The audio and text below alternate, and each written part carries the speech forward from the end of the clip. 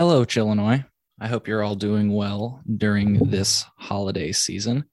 I'm really excited to come at you today with a podcast that I actually planned to have when we first started doing this podcast. It's weird how this whole thing came full circle. When I first started doing this podcast, I racked my brain. Who could I bring onto this podcast? And of course, I was a medical cannabis patient at the time. So the first few ideas that I had were, well, let's bring on some operators in the state because those will be operators in the new, budding industry of Illinois cannabis. But then I also thought maybe I should reach out to some of the folks that like create the tools that I use to consume all of this medicinal cannabis with. And Dynavap, that was a name that stuck out to me because I've been part of the Dyna fam, if you will, for a few years now. I started with the original M model. And like I said, it's one of the first guests I thought about having, and I never really got around to it. And it's funny how it came full circle. George, your one of your colleagues, Donna, reached out to me and said, "Hey, Cole, I'm not sure if you've ever heard of the Dynavap. I feel, I'd be willing to send you one if you haven't." And I was just like, first of all, I have been using them for years. I've got multiple of them. Let's get you guys on the podcast. That's ultimately what she was reaching out like, hey, could we maybe come on the podcast? I was like, absolutely. So George, I'm joined by George. And if you've ever heard of Dynavap, you probably know George. But if you haven't, George, you mind introducing yourself to the audience of the Chillinois podcast? Thanks a bunch, Cole. I really appreciate you giving me the opportunity to come on your podcast. So my name is George Brewa. I'm a founder of Dynavap, and we're our big thing is we make thermal extraction devices that people use to consume their product, their flower, their cannabis, their herbs, because it works for things other than cannabis as well. And our products don't require any batteries or chargers or cords or a lot of the other things. They're energy source independent, which makes them a bit different than most of the other choices in the market currently. Yeah, absolutely. And I like it's interesting because I like how you describe it as a thermal extraction device. And I didn't know why you kind of made that distinction until I really looked into how your product functioned. Do you mind explaining why you're calling it a thermal extraction device and what that what that means? I would love to do that. In fact, it's a very good question, and especially to start with at the beginning of a podcast like this. Why is it a thermal extraction device versus a vaporizer? Well, when it comes to consuming things, and since we're talking about Chillinois and we're talking about cannabis and medical use, that sort of thing, when we think about the way that people tend to consume these products, other than edibles, okay, there's generally three ways. You smoke it, you can vape it with like a pen, okay, or you can use a device like we make, and we're not the only companies that make what I would refer to as a thermal extraction device. We just like to refer to ours as that because since they contain no batteries, no electronics, no coils, and they're not using a fluid or a liquid or distillate or something like propylene glycol and vegetable glycerin as a carrier fluid, right? Which is what I would consider, if you're going to call a device a vape, in my opinion, a vape is classified as a device that's using some sort of carrier fluid to create the atomized solution that has the active compounds dissolved or suspended in it. A vap cap, in its true form, takes flower, takes biomass, takes some sort of plant matter that contains active compounds, and using nothing more than heat, liberates those compounds from the biomass. So using heat, thermo, and you draw on it like you would any other type of smoking or vaping product. And when you do that, it displaces the vapor that's being produced by the heat. And you're now extracting those active compounds, essential oils, terpenes, and whatever else might be in that biomass that you're seeking. Yeah. And what immediately sold me on the Dynavap is that while there is a heat up period, it's not like you're like waiting for a chamber to fill up or anything else. Like when it clicks, and that's the one unique thing about Dynavap that we can talk about in a little bit. When it clicks, which for folks that don't know yet, we'll talk about it, but that means it's ready. It's ready. You draw off of it and it's producing clouds, you know what I mean? Producing vapor basically. So yep. Sure is. Hell yeah. So it's a very cool idea. And I guess I got to ask, like, well, first, I think maybe let's just describe the basic concept. Let's describe how it works. And to do this, I think there's a visual aspect required. So folks that are listening, I apologize. It's going to be a little bit tough to, provide this visual aspect. So to supplement that, we are releasing a video version of this podcast. So go to chillinois.net/YouTube. That'll bounce you right over to our YouTube channel, and you can see this episode of the Chillinois podcast visually. Hey, George, wave at the camera. Yeah, so you'll be able to see us and these cool toys that we're about to demonstrate how they work. So, George, take the floor. Tell us about, tell us the general concept before we peel the page back and where you started and stuff. So the general concept is a very small device that contains effectively an oven. And so I'm going to grab one of my devices right here. What you're going to find is that on the business end, the end that gets hot, there's a little cap. We take that cap off, and what we'll see is that there is a little tiny oven, which I'll try and get a little closer to the camera so you can kind of see. That's where you'd put your botanical. It helps to have it ground, but the fun thing is it doesn't have to be. So we've serrated the upper opening of the extraction chamber to make it a little bit easier, so you can grab a whole bud or nug or whatever you want to call it, hold it in your hand, and literally just push and twist, and you can carve off a nice little piece, which for the flavor chasers, that tends to be their preferred method, because you're not allowing more oxidation to occur, because it's been held in a more or less monolithic mass until you crack into it, and then you're putting this cap right back on. And the key is the cap. When we take our heat source and we heat the side of this cap, inside the end of the cap is a little temperature indicator that will click when you're at extraction temperature. And when that happens, you can simply draw upon it, and you're going to get your vapor, your essential oils, the active compounds that are within whatever the material is that you put in your extraction chamber. Yeah. And, I think what's important to bring back up with regard to that just general concept is that there are no batteries required, right? No, not at all. In fact, do I have one nearby? Usually have induction heaters around, because you can use a lighter, you can use a candle, you can use a Bic lighter, you can use an alcohol burner, you can use an induction heater. A stick out of the campfire is also kind of nice. Hell yeah. All you need is something that's hot, and the cap will tell you when you're at the right temperature. Yeah, so all you need is something that's hot. You said you didn't have an induction heater handy. I do, because you sent me. Oh, you do? Perfect. Yeah. So here's the folks, if you're watching the video, I've got the Orion Dynatech heater, which you can see it just fits in the palm of my hand. I've wanted one of these for years, by the way. Thank you. For a year or so, ever since you announced them. And so thank you so much. It's crazy, folks. You just set your Dynavap in while it's on, of course, and loaded with a botanical. And within moments, it clicks and it's ready to go. I would say that this is like, the most foolproof way to use it, because it's as simple as setting it down and it clicks. But like you say, it can be something as simple as a campfire. I've even used my stovetop burner one time. I just didn't have my torch around, because I used to use a torch. And so I just needed a little bit of a vape and was able to use my stovetop burner. Well, it's nice, if your lighter runs out of gas or whatever the issue might be, it's nice to have those alternatives, right?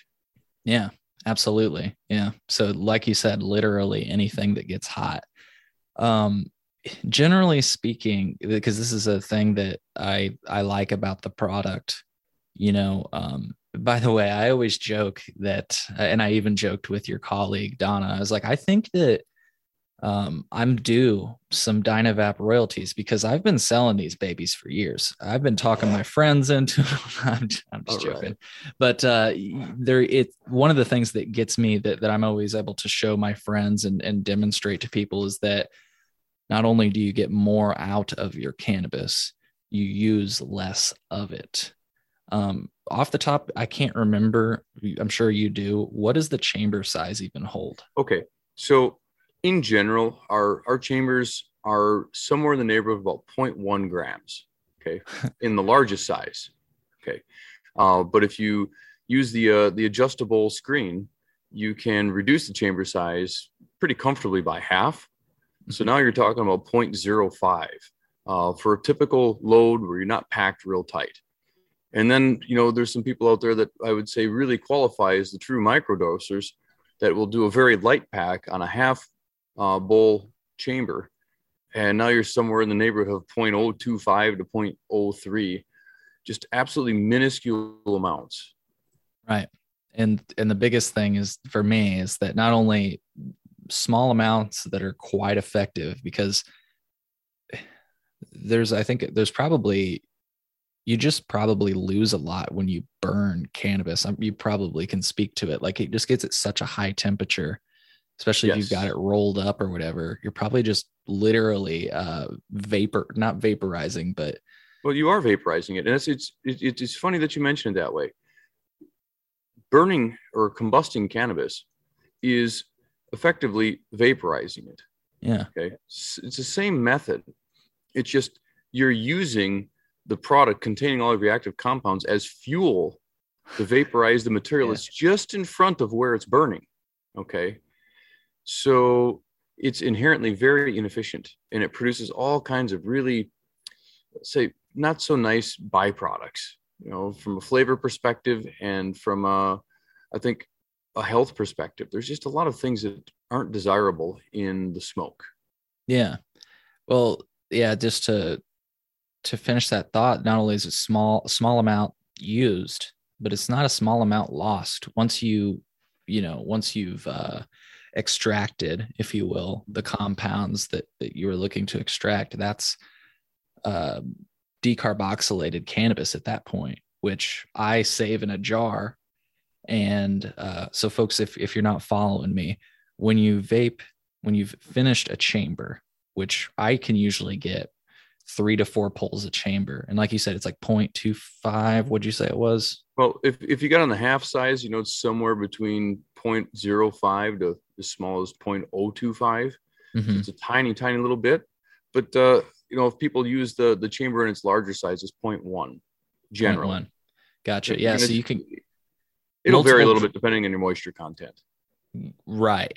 Definitely. I've noticed that as well. But the point is multiple draws. But then not only that, when you're done vaping it, if you keep that already vaped bud, as people call it, the AVB, that can be repurposed as edibles, which, like I say, not only are you getting more out of your cannabis, you're using less of it.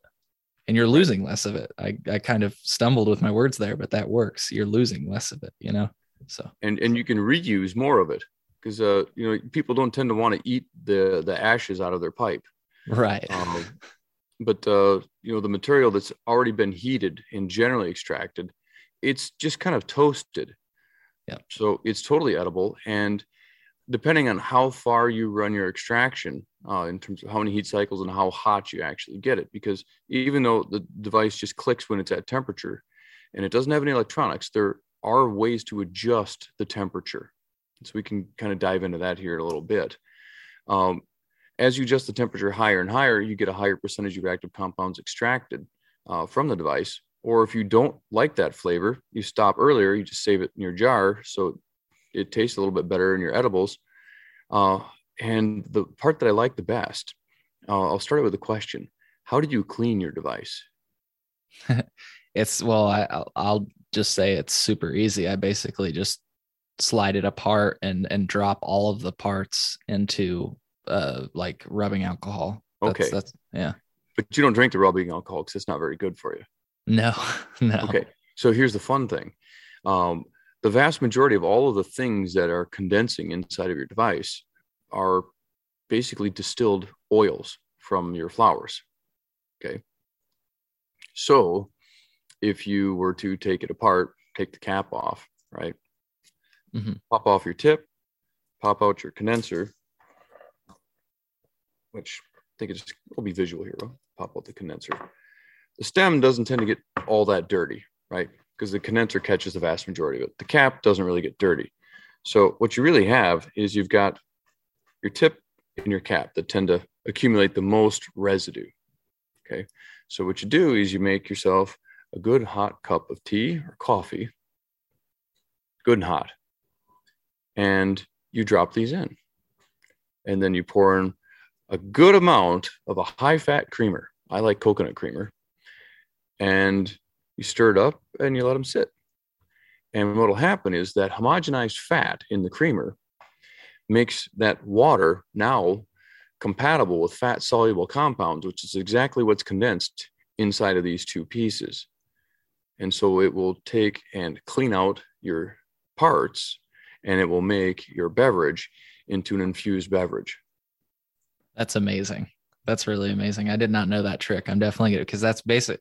I didn't realize it. That's kind of that's something I'm losing there that I could take advantage of. So yeah, that's cool. Hell yeah. Well, hey, do you want to cover just while we're on visual, stuff? Do you want to cover something you just mentioned, which is adjusting the heat? Because I think that's Absolutely something cool that I learned.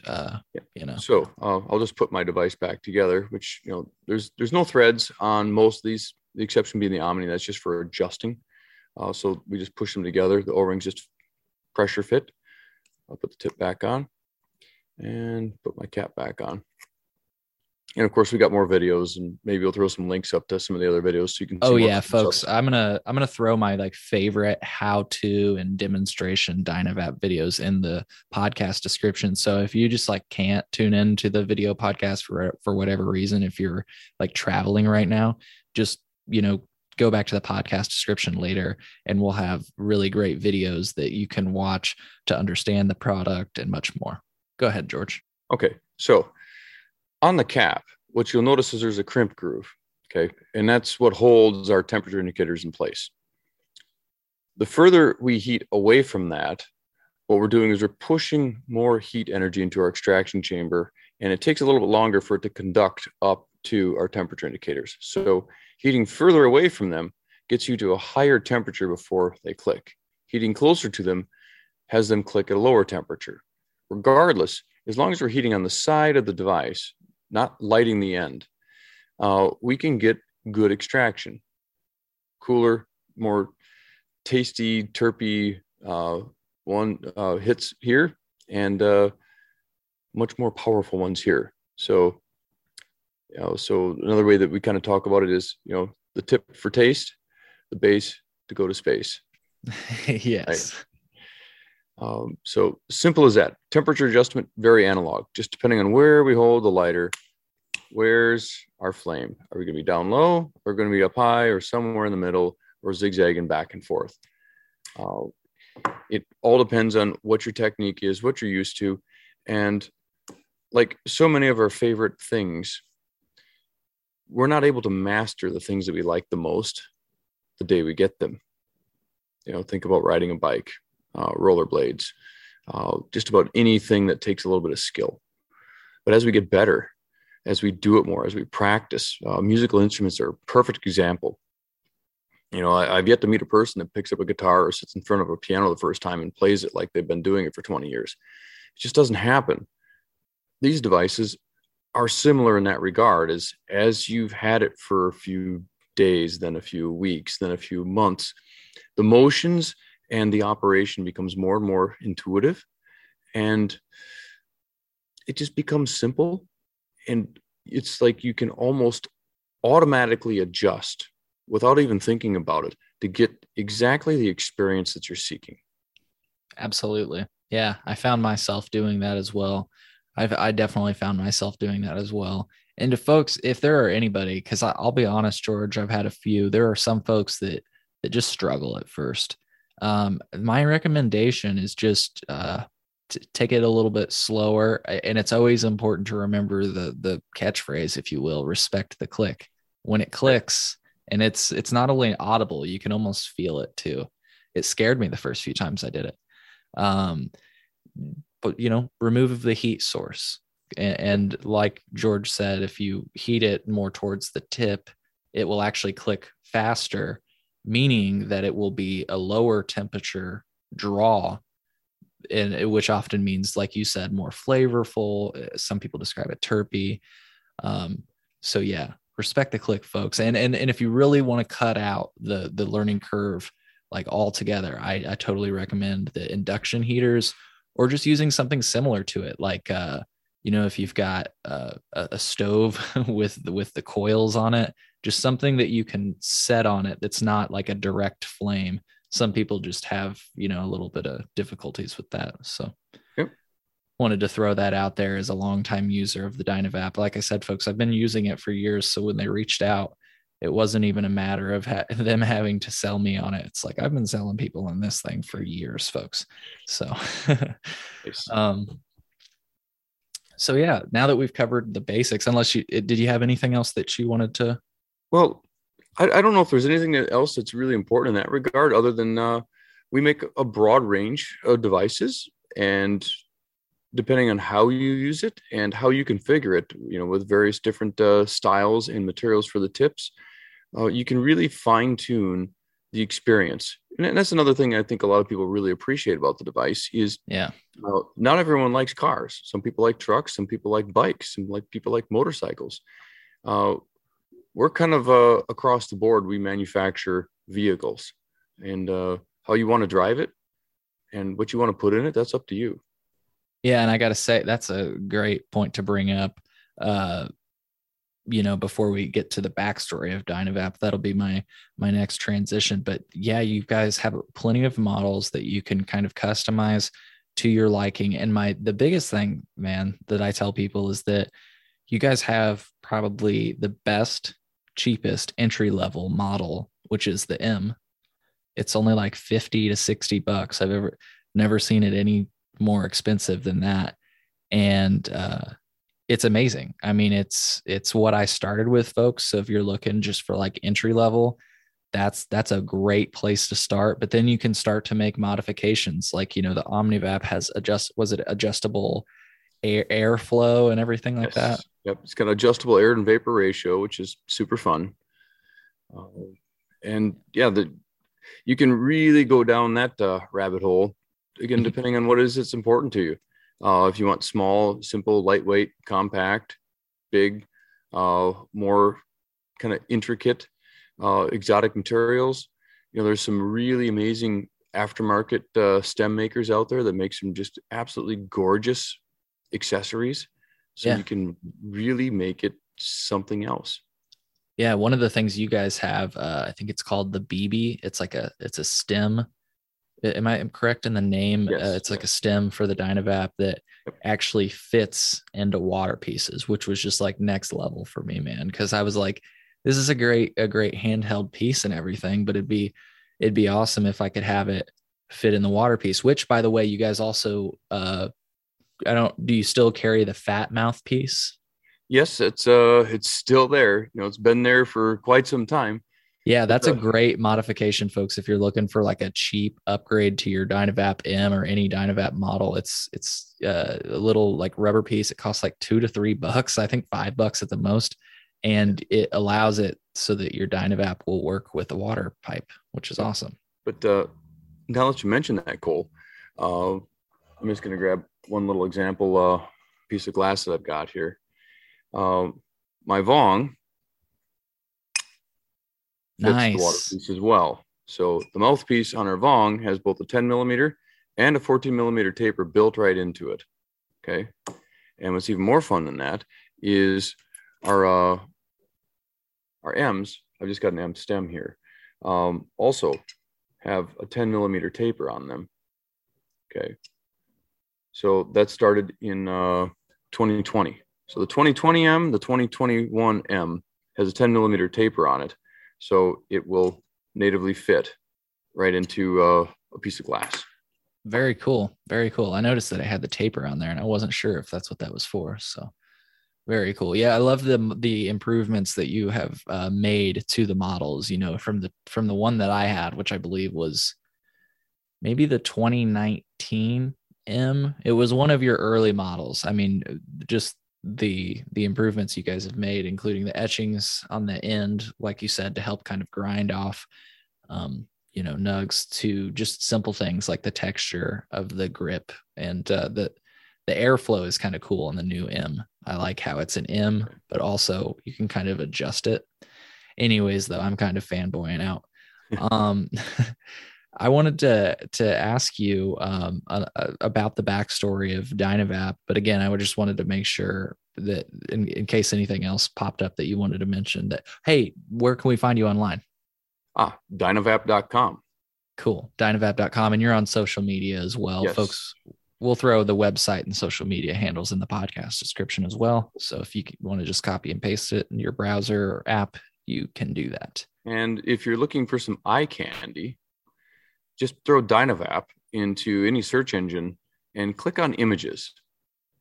Scroll a bit, and after a few minutes, you might get a little bit of a grasp in terms of how big and diverse the Dynaverse really is in terms of options and configurations and materials, and just a rather wide array of choices in terms of how you can configure your favorite thermal extraction device. Yeah. And like you said, there's like a huge group of modders out there. Like I've found a lot of really awesome modifications that people produce, just people that are fans of the Dynavap, So, well, cool, man. Well, hey, I think this is going to surprise some people. Where is Dynavap based out of? So, we're based in a small town just north of Madison, Wisconsin, by the name of DeForest. Awesome. That's cool.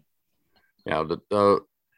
I don't know if it's necessarily the best state to start a business like this, but then again, I don't think it's a terrible state. There's a lot of good stuff in Wisconsin. Eventually, Wisconsin will join the rest of the U.S. In kind of updating their approach to cannabis. It's kind of funny because when I was doing research on this a while back before the prohibition laws went into place, Wisconsin was one of the number one producers of industrial hemp. So we have the climate in this state. We're now growing a pretty significant amount of hemp, for the CBD industry. But, some of the other laws haven't quite caught up yet.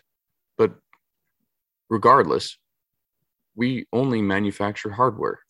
And just like our hardware is energy source independent, our hardware is also what you put in it is your business. Yeah. Can I ask you, I mean, just because you've mentioned it twice now, what else have you heard of the people? Have you heard of people using the Dynavap for? Oh man, that's such a fun question. So it's actually pretty broad. Lavender, chamomile, ginger. One of my favorites, believe it or not, is hops. Okay, which is actually a pretty close relative to cannabis. It's kind of a nice way to relax and unwind. We were actually approached by a brewery that wanted to have a hop tasting, right? And they thought it might be nice to pair hops with beers and vap caps, so you can actually thermally extract the active compounds out of the hops and get that flavor profile. And it works surprisingly good. On top of that, you can put in coffee and tea. Like, do you get a psychoactive? Oh, and if you're going to try it, I would advise caution, because not only are these devices rather effective at extracting active compounds from cannabis, they're pretty effective at extracting active compounds from just about any sort of plant material. So a little bit of coffee or tea in this tiny little extraction chamber, you can extract those active compounds very quickly and unlike drinking coffee, where it's going through your digestive system, where it takes a little bit to really take effect, it's not so when you inhale it. And this is why people like the inhalation route, because things tend to take effect much faster. You think Right. about a cannabis edible, depending on what's in your stomach, it might take an hour and a half, sometimes as much as 2 hours to really kick in. And that's where I think a lot of people get into trouble is, I'm not feeling anything, I better take another one. Well, that was a dumb idea, because then an hour later, when the first one's kicking in, it's like, oh, this is pretty nice. Yeah, just give it another hour till the other one kicks in, and then you'll really see where you're at. Uh, so when it comes to caffeine, when you inhale it through this route, it will take effect, a noticeable effect within 45 seconds. Okay. That's crazy. It's pretty interesting how fast it is. And if you're someone that really likes coffee, how you walk into the coffee shop and it's like, oh, it just smells so good, I want my coffee to taste like that. They're getting closer now with all the sugar and the flavor concentrates and everything they put in these, coffee drinks, as we'll call them. They tend to end in chinos. Lots of stuff in there. It kind of tastes like what coffee smells like. But when you put some good quality coffee in a vap cap, or probably any thermal extraction device for that matter, and heat it up, it tastes like it smells, because that's all you're really doing, is you're just simply increasing the rate that the aromas that you're smelling are being produced. That's super interesting, man. I'm trying this out tomorrow morning. That's super cool. I straight up did not know that. I've heard of the chamomile and lavender and things like that, because I mean, people look for those terpenes in cannabis, right? So some people directly seek them out from their source. You know what I mean? Sure. So that's super cool. I wanted to make sure to ask you that. So, anyways, Wisconsin, how does it feel to be? This is just, don't rest too hard on this question. This is just meant to be funny. How does it feel to be sandwiched between two legal states? Comical. Yeah. And I tell you, it makes me smile just about every time I see the Illinois governor tweeting at the Wisconsin governor, oh, by the way, we had $105 million in taxable cannabis sales from out-of-state residents. Thank you, Wisconsin. Yep. He's done that multiple times too. Yeah. Almost every month. It's kind of like, it's thank you. Because, I really take it that way. Because, why is Wisconsin not capitalizing on the money that people in Wisconsin are already spending? It's just kind of silly. Yeah, it is really silly, especially when, like, I don't know if anybody's ever been up like between like kind of the border between northern Illinois and Wisconsin. I have within the last year, and it's just amazing because like it's not shortly before you. I feel like you're still in Wisconsin and you can see billboards for cannabis in Illinois. Yeah, and so Wisconsin doesn't have laws against that. You'll see that on both ends. So when you're driving up towards Green Bay, there will be billboards for legal cannabis in Michigan, the UP. And I just have to chuckle when I'm driving south, like heading towards Rockford or Chicago, leaving Wisconsin. I think they might even have their parking lot in Wisconsin for the first dispensary in Illinois. I mean, Wow. The building is so close to the Wisconsin border that you actually see the first dispensary in Illinois before you see the Welcome to Illinois sign. Right. Yeah, it's hilarious. And it really, it highlights a point that I've always just thought was, I don't even know how to describe it. You just cross a line and all of a sudden it's okay. It's just such a weird, our society is so weird. It is so weird. And, we can laugh and we can chuckle about it because it's not affecting us in a severely negative way. But, I would really like to see more people that also think it's weird, speak up a little bit more about it, because there are, unfortunately, way too many people that are suffering much more significant consequences because they might have gone to a place where it's legal and found themselves in a place where it wasn't for whatever reason. I'm not trying to justify anything, but other than the fact that our laws are just not logical. Yeah, absolutely. Yeah, I mean, when you think about what just to wrap it back to the Dynavap simply allows you to extract compounds out of a botanical. And when you consider the fact that people are being locked up for simply possessing a botanical in which they use to extract compounds in which they're trying, it's usually a medical context. They're trying to better their lives. Well, and that's a fun one. If we could dwell on that for a second, what's the definition of medical? Because we're just trying to improve who we are, how we're feeling, how we're able to make the most out of our conscious moments that we're here on this planet. To me, that just seems like civil liberty. Yeah. And, what we choose to use in order to do that, as long as it's not negatively impacting anyone else or the environment, why does it matter? Absolutely, man. I don't know why our society, we've talked about that on the show before, why our society seeks a justification, right? It started with prohibition as well. I think that's a lot like it is what this is kind of being modeled after in a lot of ways. When you look at the days when prohibition was starting to kind of go away, you started to see people getting doctor's notes to allow them to consume a certain amount of alcohol because they found it medically beneficial. It's weird. Our society we feel the need to justify things, even though there's really no justification needed. That's the society I would like to live in. Is like, if you want to do that, okay, as long as it's not negatively affecting anyone else or the environment. That's the two qualifications that I have. Yep. Because we all need an environment in order to live in. Yeah. So if you want to, I don't really care what it is that you want to do, as long as it's not affecting anyone else negatively. Right. Yeah, man. Well said.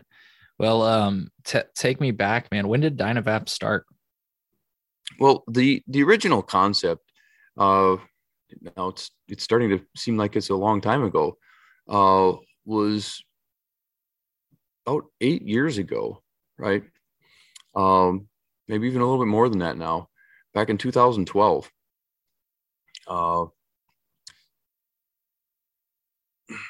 Trying to find a better option, trying to find a better solution for, consumption, right? Because I'm a person that I've never been able to tolerate smoke well. In fact, I can remember I used to like to shoot pool. I joined a pool league, and I only made it through 1 year because the bars that we had to go around to shoot pool in, they were still smoking in the bars, and it was just so toxic. I wouldn't feel good, and I would smell terrible. I had to take a shower when I got home because it smelled just really disgusting. And I felt the same way for other purposes as well.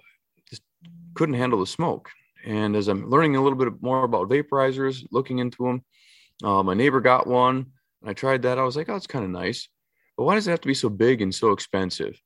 So the question really became, how big and how expensive does a device like this really need to be? And so I started experimenting a little bit. Initially with just some glass tube, and if I just take some glass tube, put a botanical in it, heat it up carefully so I'm not lighting it on fire, I can get it hot enough that I can pull off those active compounds. Right. So that was basically where the beginning came from. Gotcha. That was your initial concept. Yep. And when did you, I don't know, can you walk us through the transition towards what became the VapCap? Sure.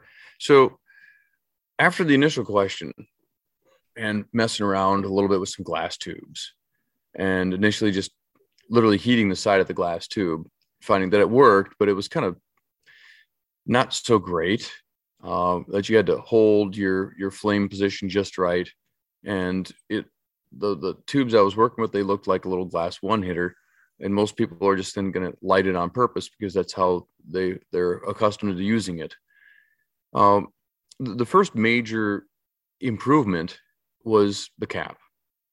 Like, hey, if I put this little metal cap over the end, it's going to make it a lot harder for someone to accidentally light their botanical on fire. Cool. And that made a big difference. It also made it easier to heat, and it created the first part of the heat exchanger that is what we now refer to as the extraction chamber, right? Because the air flows underneath the cap, between the cap and that extraction chamber, and it helps preheat the air so that when it comes in contact with your botanical, it just helps to continue heating it up and simply displacing that vapor that's being produced. So worked with that for a little while, and I kept thinking, okay, how do I make it so it's easy to tell what the temperature is? How do I do it? How do I do it? And I looked into the thermochromic paints that change color, when they get hot. It's like that might work, but they're actually, a lot of them are made out of materials that aren't so nice. Things like lead and cadmium, not all of them, but a lot of the ones, especially at that time, were. And I was like, well, do I put a temperature sensor on there and some batteries and a circuit? It's like, that's going to break, and got to engineer that. And it's got batteries, you got to charge it. That's what everyone else is doing. No, there's got to be a better way. And, finally, I was just kind of driving around one day, and it clicked. It's like, I know how to do it. So in a previous occupation, I was working on appliances, right? And these appliances had what they referred to as limit switches in them to keep them from getting too hot. And what makes the limit switch work is this tiny little piece of bimetal material that's calibrated to pop at a certain temperature. And it actuates a switch that either opens or closes that circuit to make sure that your furnace, your refrigerator, your stove doesn't get too hot. It's like, I wonder if I could get one small enough to fit inside this little metal cap I'm putting over the end of my little glass tube here. And so the search began. It took a little while, probably over the course of maybe 7 to 9 months before I could even find a supplier that could even make what I was looking for, the right diameter or the right temperature range, because most of them are calibrated for too low a temperature. So they wouldn't work. And the few that I could find that might be a high enough temperature, well, they were too big. And although some people out there might like to have a VAP cap that's got a much larger diameter, my goal at that point was to keep it small and keep it compact. Actually, I was really trying to keep the overall design more of an analog to a cigarette in terms of its overall length and its diameter. So it'd be comfortable and familiar in the hand. Yeah, I find that it is, by the way. So okay. So do you smoke? Do you smoke cigarettes, or have you? Or no, actually, a good question. I do not smoke cigarettes, but smoke joints. So okay. I mean, it I don't know. It just feels natural in that way. Yeah. So I was just trying to. If you were trying to go for that, man, you achieved it in my book. So and it was definitely what we were aiming for, because the initial question is how big does a vaporizer or a thermal extraction device really need to be? I mean, really need to be. If we cut through all of the fluff, all the fancy lights and LEDs and LCD display screens and Bluetooth connectivity and wireless charging, and you can play a game on this one, you can do that on this other one, whatever it might be.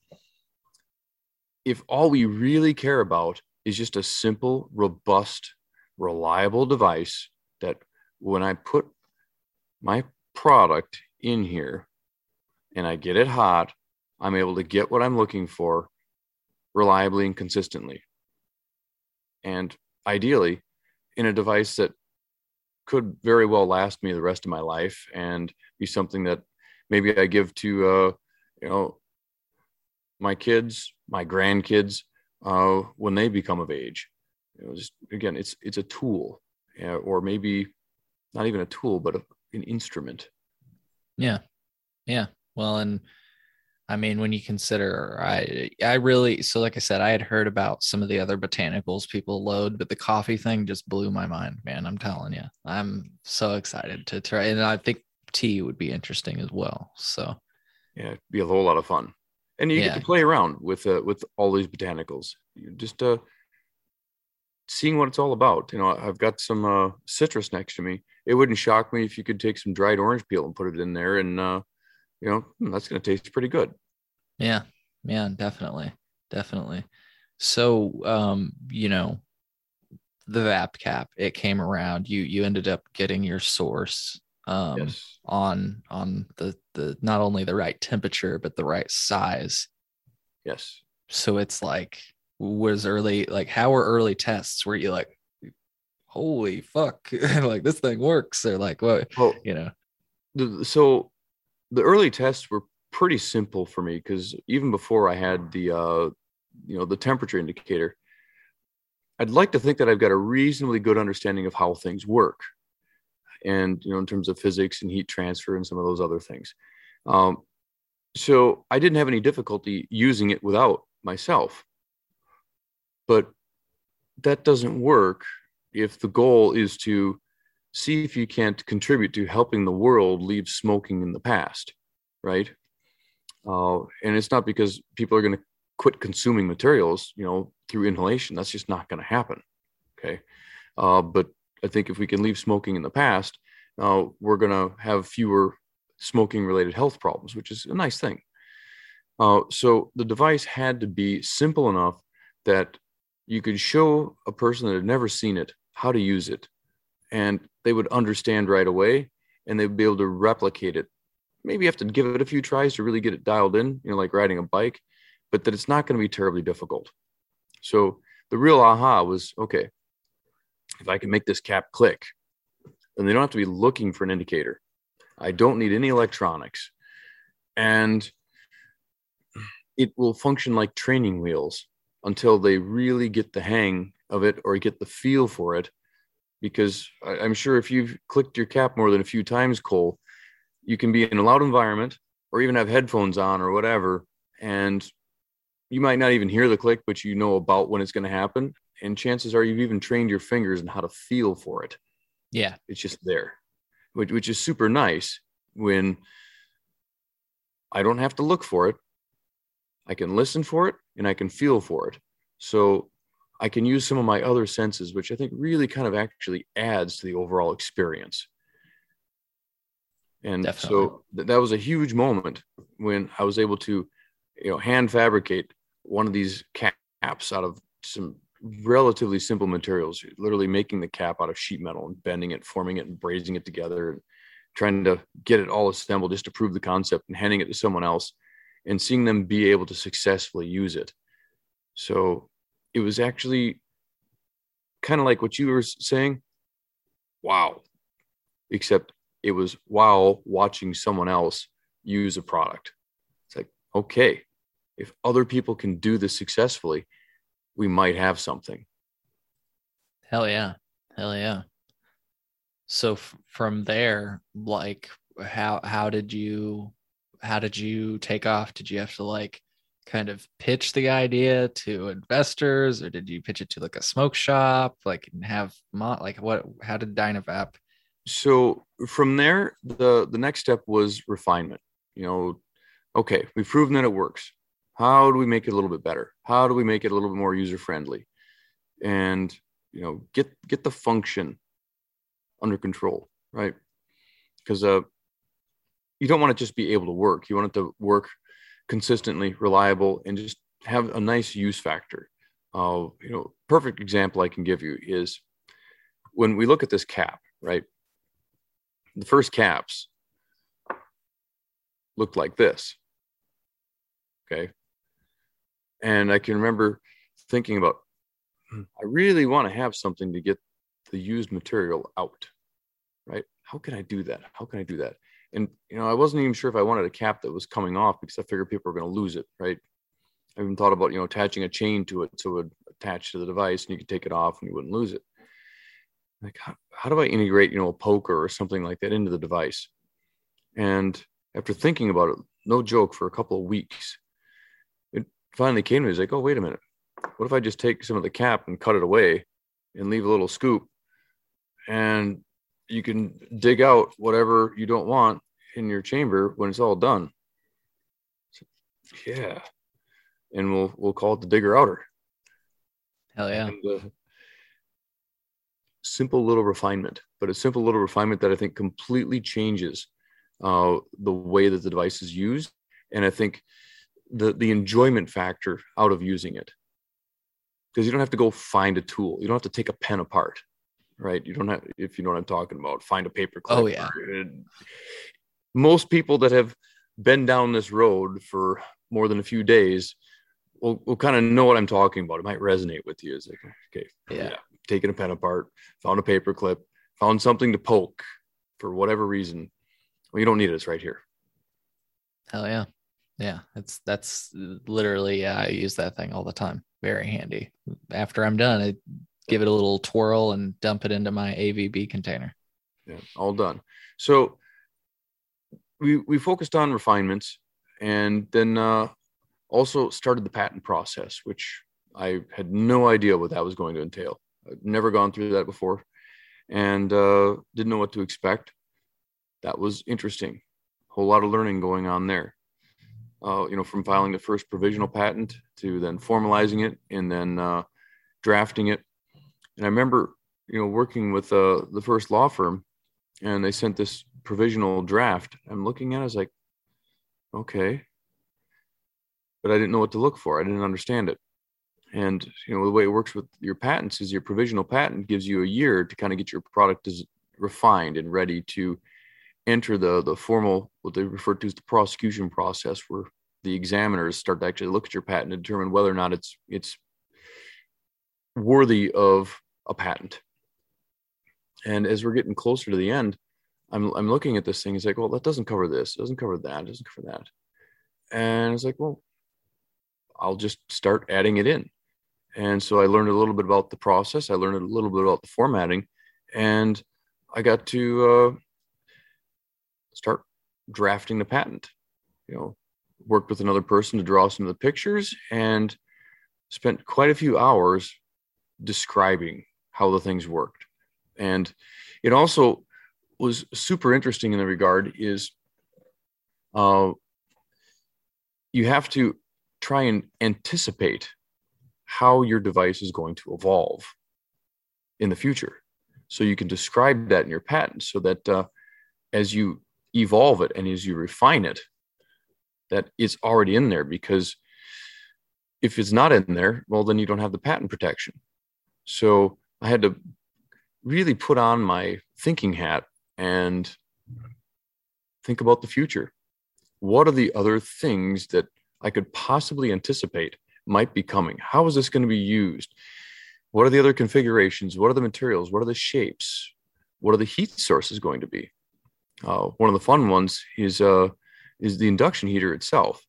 I don't have a lot in that original patent, but there's a little bit in the original patent regarding using an induction heat source to heat the device. And keep in mind that was written in 2013, and we didn't see the first induction heaters start to hit the market until 2017. So, right, kind of fun in that regard. Yeah, that is cool. That is cool. So, from that, I mean, what's crazy is that there was a lot of guerrilla. Guerrilla is not the best word. It's like organic marketing.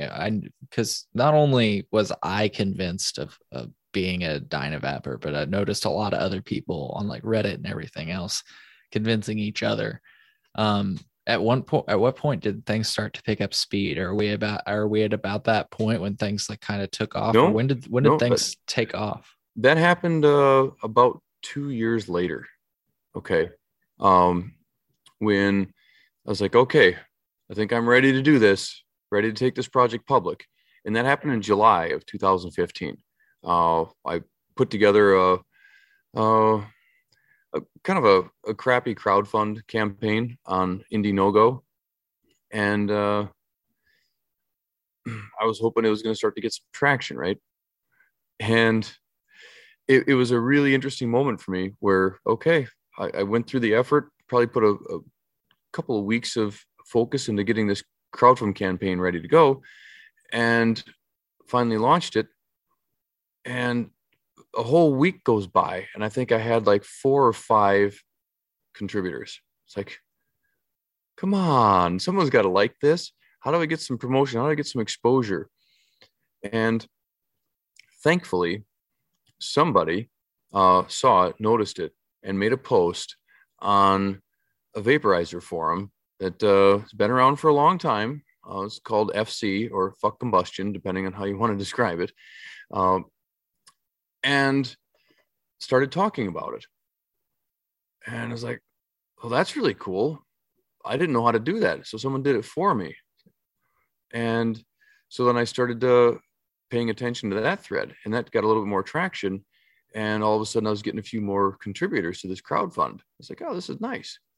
And about the end of the second week, had a few hundred people had contributed to this campaign. And then Indiegogo shut it down.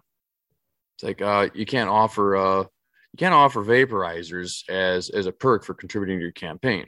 You can do a campaign for a vaporizer, but you can't offer those as perks, which several other companies had done in the past, but apparently they changed their rules. It's like, okay, what am I going to do? So I reformatted the campaign. I took vaporizer out of everything, and I changed it from vaporizer to special case, designed to perfectly fit your VapCap vaporizer. Okay. I figured, you know what? I'll just see if people will donate for these special cases, and there just might happen to be a vaporizer that comes in the case. But I didn't say that anywhere in the descriptions. And I relaunched the campaign. And this time I was like, someone will probably look at it and probably see through it. They'll probably shut it down again. But I made sure that several times a day I was going into my account and I was capturing all of the emails from all the people that were contributing. It's like, if they shut it down this time, I'm going to send an email to all these people. And I was working on building my website and getting all ready to go. And I thought I was actually going to get away with it for a few minutes, because I got a whole nother week out of it. And it was getting really exciting, where I was getting a couple contributions per hour, and got upwards of, I don't know if it was like 300 or 400 people had contributed to this campaign. And keep in mind, we're still not making that much progress from a money perspective, because the contribution was $20 for one of these first glass VAP caps. So, you get 10 people, it's $200, right? Yeah.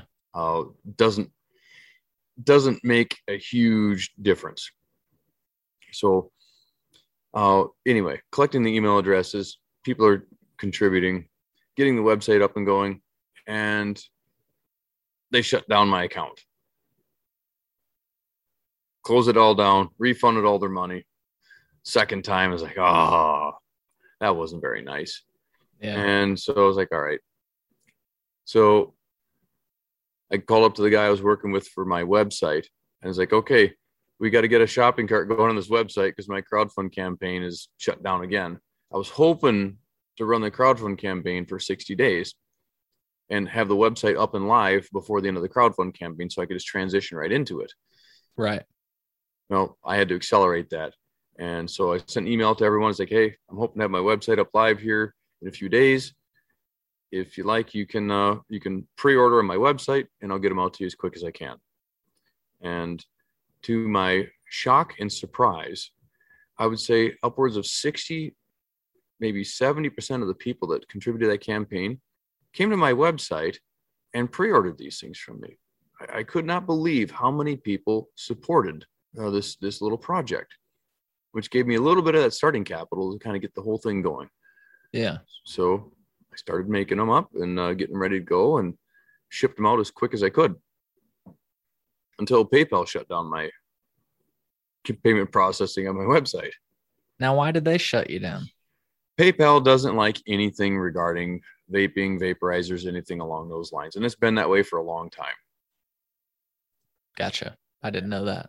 No, I didn't know that. They're very anti when it comes to things in that industry.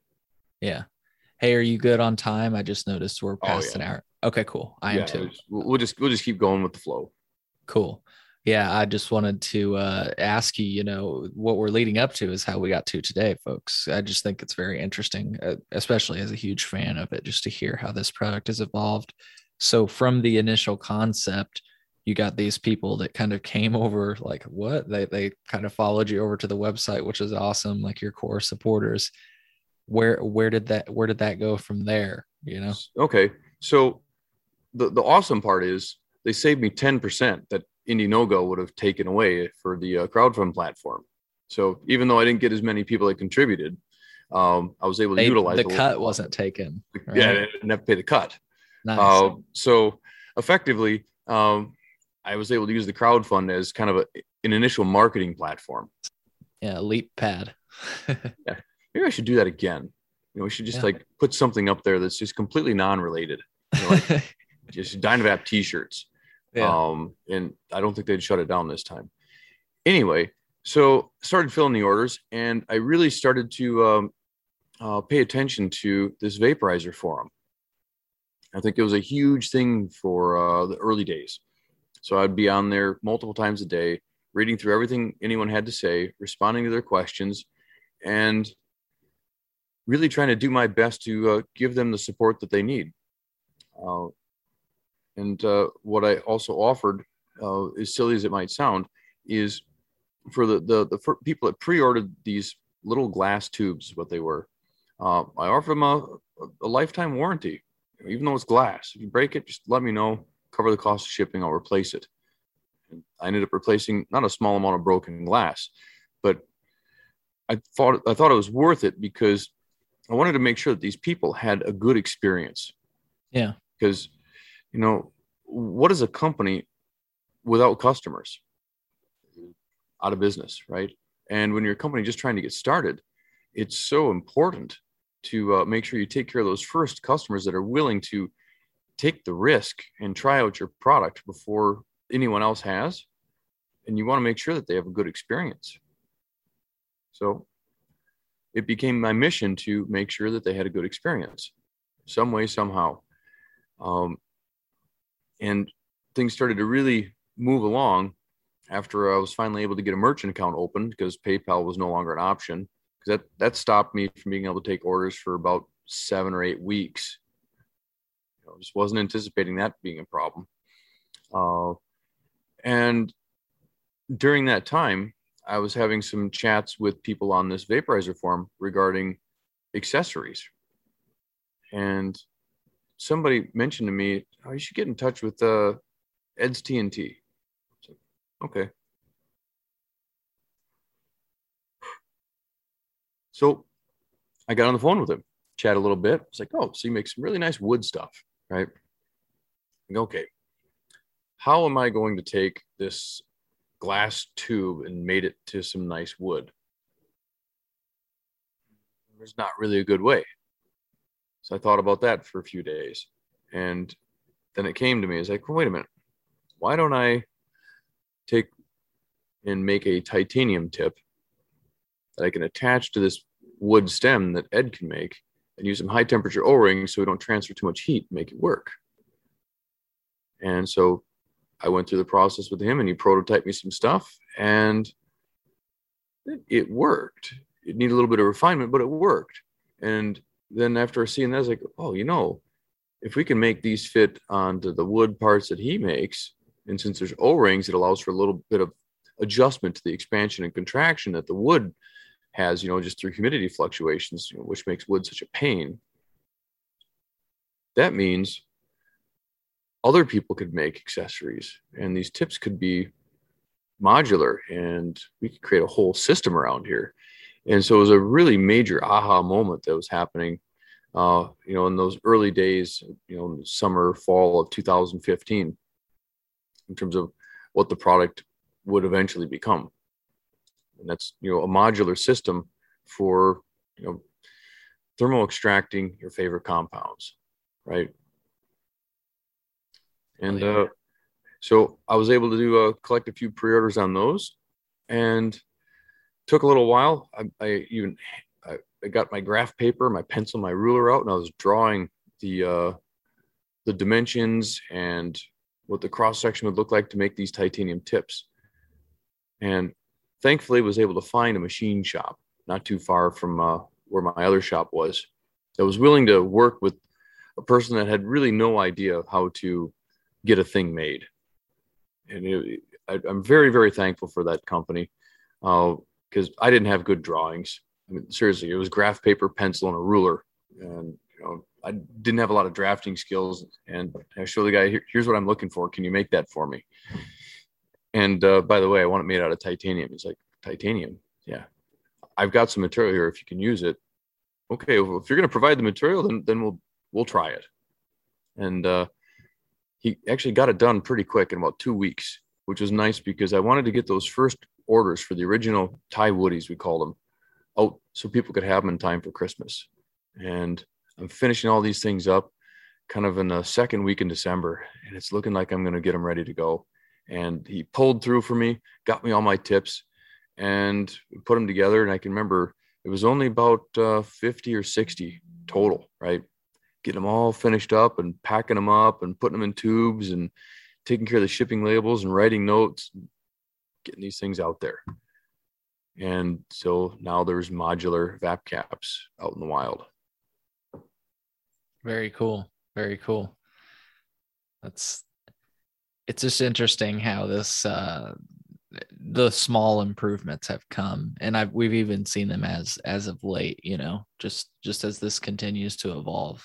So when did like induction heaters come into the mix? Because that was like one of my first thoughts when I first got the M. I was like, how do we make this?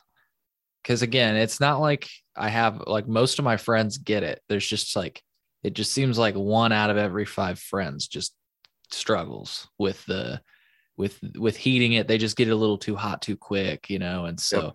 I just always feel like the induction heater is the answer to people that have that problem. So when did that like start becoming a thought you were tossing around? So it again, back to the vaporizer forum, right? Yeah. It started with a guy that goes by the name of Pipes, and he made his first induction heater using a simple induction module off of Amazon, and just a plug in the wall power supply and a switch. And I remember when I read about it, because I was reading on this forum pretty much every day, even then. It's like, oh, yep, I remember thinking about that when I wrote the patent. He's doing it. Okay.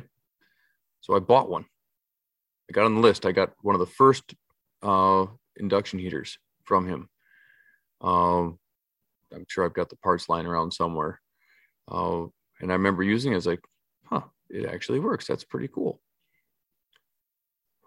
Where's that going to go? And I just kind of watched it for a few months, and people really liked him. Like, all right. I even called him up and had a phone conversation with him. Say, I think I might want to participate in this as well, but I don't want to offend you or anything along those lines. And he's like, yeah, that's fine. I'm as busy as I want to be. Do it.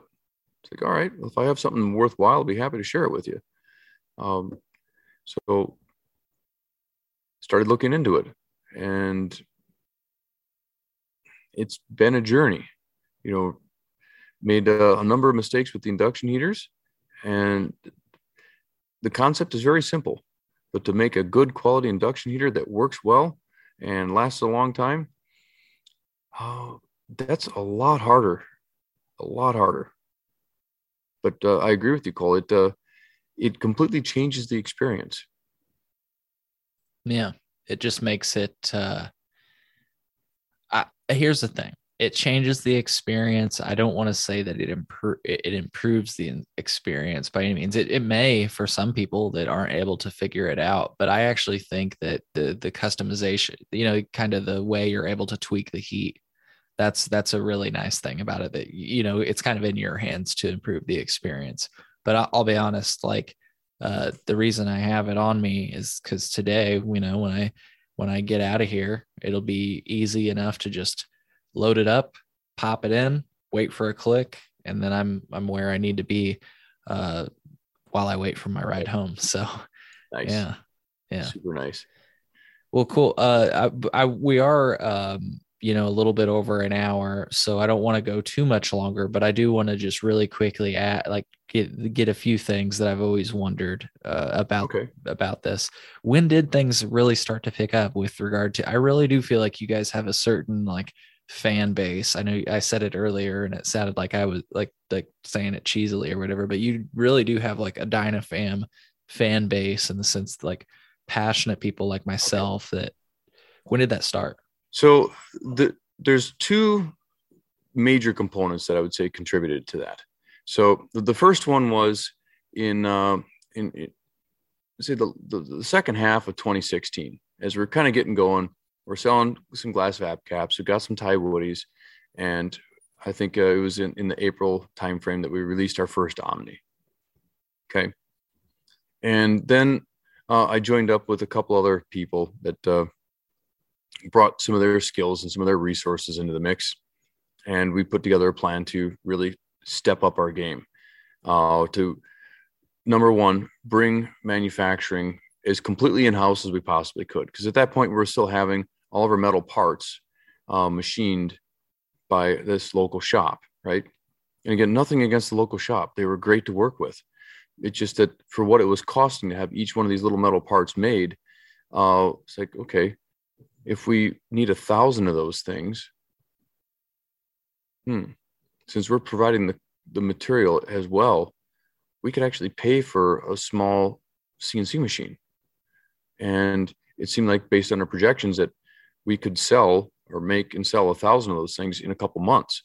So if you can buy a machine and pay for that machine in a couple months just on sales and just savings, right? Not total sales, just the price difference for what we were paying for the parts and the price we could make them. It seemed like a good business decision, even though we didn't have anyone in our company that knew how to program and run CNC machines. So this is when I said to Jason, as we're looking at these machines, I actually even flew out to California to look at a real high-end CNC machine compared to the low-cost ones. And as the guys show me around their shop, it's like, yeah, and we're gonna have a CNC programming class here on Monday. So it's a 4-day class to teach new operators how to run these machines. It's like, okay, you got any more room in that class? And the guy says to me, yeah. It's like, okay, hang on a second. I call up Jason. This was Friday afternoon. I was like, hey, Jason, you want to fly out to California and take a CNC class, learn how to run them? He's like, sure. Okay, you want to fly out here on Sunday and start it on Monday? And he says, okay. So he flies out, learns how to program a CNC machine.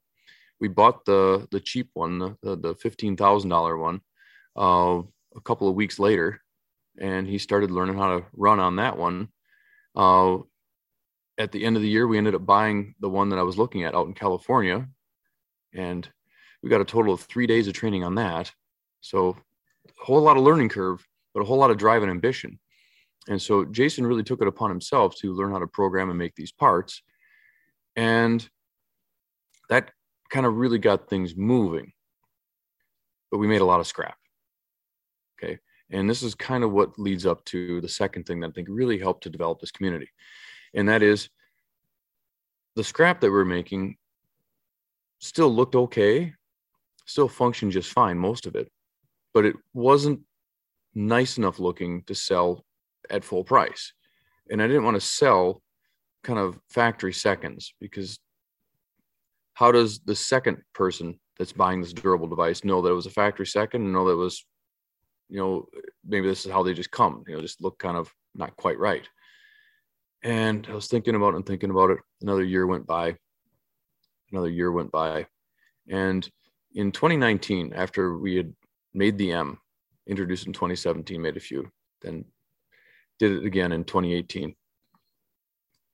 We had a whole bunch of M parts that just had small cosmetic issues. I was like, what am I going to do with these? And this idea came to me as like, well, we've got this new 2019 M that major changes, right? Huge change from the 2018. Looks a lot better, feels a lot better, has some new tactile geometry, functions better than anything we've made in the past. What would happen if we launch a pre-order about the end of April, collect a whole bunch of pre-orders, take all of our older 2018 M factory seconds, and even maybe some of the ones that were perfectly fine, laser Karma onto the cap and onto the stem, and drop these in all of these pre-orders, not tell anyone that we're going to do it, and just ship them out with a little note that says, thank you for your support. Here's another device for you to give to someone you care about. Nice. And we shipped them out. So the program ended before anyone knew it began. And we shipped out several thousand of these Karma VAPs along with all of our 2019 M pre-orders, which then empowered all of these people out there in the Dynaverse community with a whole new device that cost them nothing that they could give to somebody. And since they already knew how to operate their first device, they could teach them how to use it, because that's the biggest challenge with our device. Is it's a little bit unintuitive until you understand how to use it, and then it makes sense. So it works really, really good when you've got somebody directly in front of you showing you how to use it. The videos help, but it's not the same as your friend holding it right in front of you and heating it up for you and then handing it to you. Here you go. And then you go back and forth and you have a session together. And now this person understands how to ride the bike. Maybe the training wheels are still on, but they know how to run the pedals and how to turn the handlebars. And so it was the long play. Didn't expect it to happen quick. It was like, what happens if we do something that I think very few companies that I've ever seen have ever really done, and that's heavily invest in the community that is comprised of our customers and empower them with the ability to share our product with people that they know. Maybe they'll help us get the word out, because we couldn't really afford to advertise, and you couldn't use Google AdWords, and you couldn't use Facebook or Instagram because they didn't like our product. Right.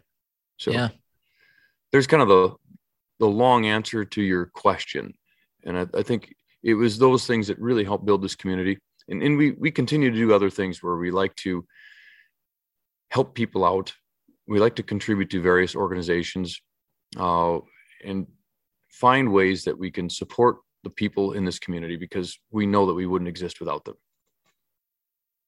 hell yeah. Well, yeah, I've got to say that I love everything that you guys do as a company. I want to thank you again for sending me the nice gift box that you sent me. You sent me more Dynavaps than I know what to do with. I will say I'm really excited to try the OmniVap. That's the one I was so excited to get, and so I've got it at home, and I'm really excited to try it. The induction heater works great, folks. So if you're on the fence about it, I was on the fence about it. I love it. It's amazing. It's much better than I ever thought it could be. And sorry, I'm losing my train of thought. See, I told you it happened once. Thank you for sending me that gift, and thank you for sending me the extra M's, because what I'm going to do, to your point of sharing it, I've already got 2 people in mind that I know that I haven't personally been able to show how to use it and stuff, and they've been skeptics. So I'm going to give them one, and I'm going to show them how to use it, and I'm pretty sure I'm going to convert somebody. So it's super fun. It's probably one of my favorite things in the world to do. Is it's showing someone how to use the product, especially if they're a smoker and they're like, oh, I can't use vapes. They just don't do anything for me. It's like, oh, okay. Yeah. Let me heat it up for you. And you know what I'm talking about, Cole. Once you understand how to operate this product, you can use it in such a fashion that it will give even the hardest core smoker the most satisfying rip they could ever imagine. Yeah. I don't know if you've ever heard it described this way, but this is the way I describe it. It's a really weird way to describe it, but it's like if you want to, like you say, you can choose how far you want to go. You can kind of take a nice terpy pull, or you can heat it at the base to go to space. Heat the base to go to space. And that's the realest thing. The way I've actually described it is it's like an edible high, but instantly. And the reason I say it that is because an edible high, at least for me, is like one of the most intense highs you can get. And it's just how, edibles work in the stomach and stuff, with processing THC through the liver,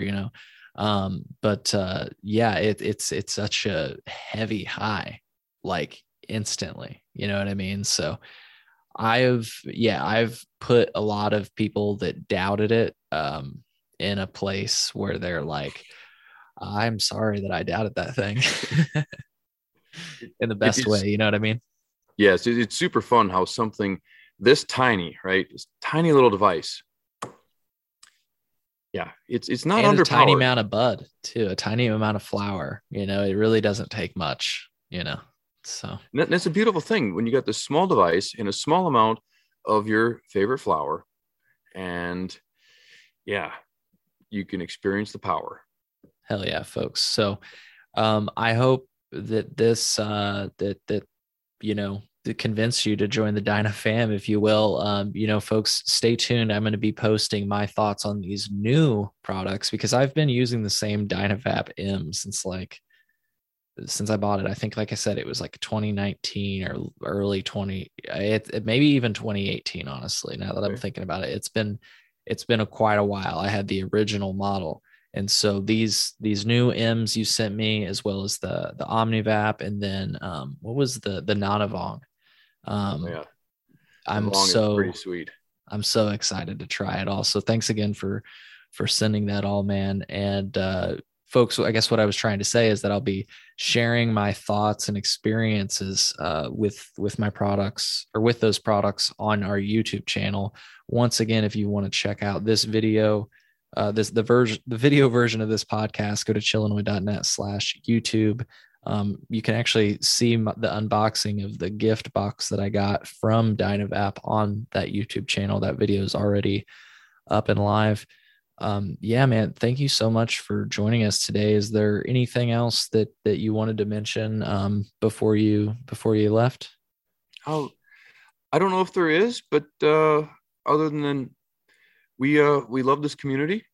We want to be supportive, and our goal is really to do our part to help everybody leave smoking in the past, because there are some really, really nice options out there to still get a lot of the things that you're seeking without all of the things that you're not. Hell yeah, folks. So it's the Dynavap. It's a thermal extraction device. You just place your botanical inside, heat it up, and just above the temperature in which the desirable compounds that you're looking for release, but not high enough, of course, to initiate combustion. I took some notes. I liked the way you described that one time on a video. So if you could see me looking at notes, I liked the way you had described the way the Dynavap works. I can't help you with notes on Apple Watch. Oh, Siri. Well, you weren't supposed to be helping me. Have you ever had that happen before, where Siri tries to help you? Yeah, it's kind of annoying, isn't it? Yeah. She's very helpful, but sometimes she's listening when she shouldn't be. Anyways, folks, it's dynavap.com. The website is going to be in the podcast description, as well as their social media handles. Be sure to reach out, support them. They're easy to get a hold of, and they take care of you if you are a customer, without a doubt. And like I say, or like we discussed, there's a whole community of Dynavappers and Dynavap modders. I mean, really, your options are limitless when it comes to this product. You can it's modular. You can fit and form it to whatever you want. And like I said, I mean, I've been using this for years. They didn't have to twist my arm. You didn't even have to send me those new models, man. I've been sold on the Dynavap. So when you guys reached out, I was like, hell yeah, come on, let's get other people on board, because I really think this could change the way a lot of people consume. So I really do mean that. And that's the goal. Hell yeah. Well, George, it's been a pleasure. Chillinois. Like I said, dynavap.com. Get your model. It's the cheapest way to vape, and it's the best way to consume your cannabis. So use less, get more out of it, all that good stuff. So I can't say enough good things about it. Well, George, it's been a pleasure. We'll be in touch. I see this as the beginning of a fruitful, relationship. So Perfect. I look forward to it, Cole. Thanks a bunch, and we'll chat sometime in the future. absolutely.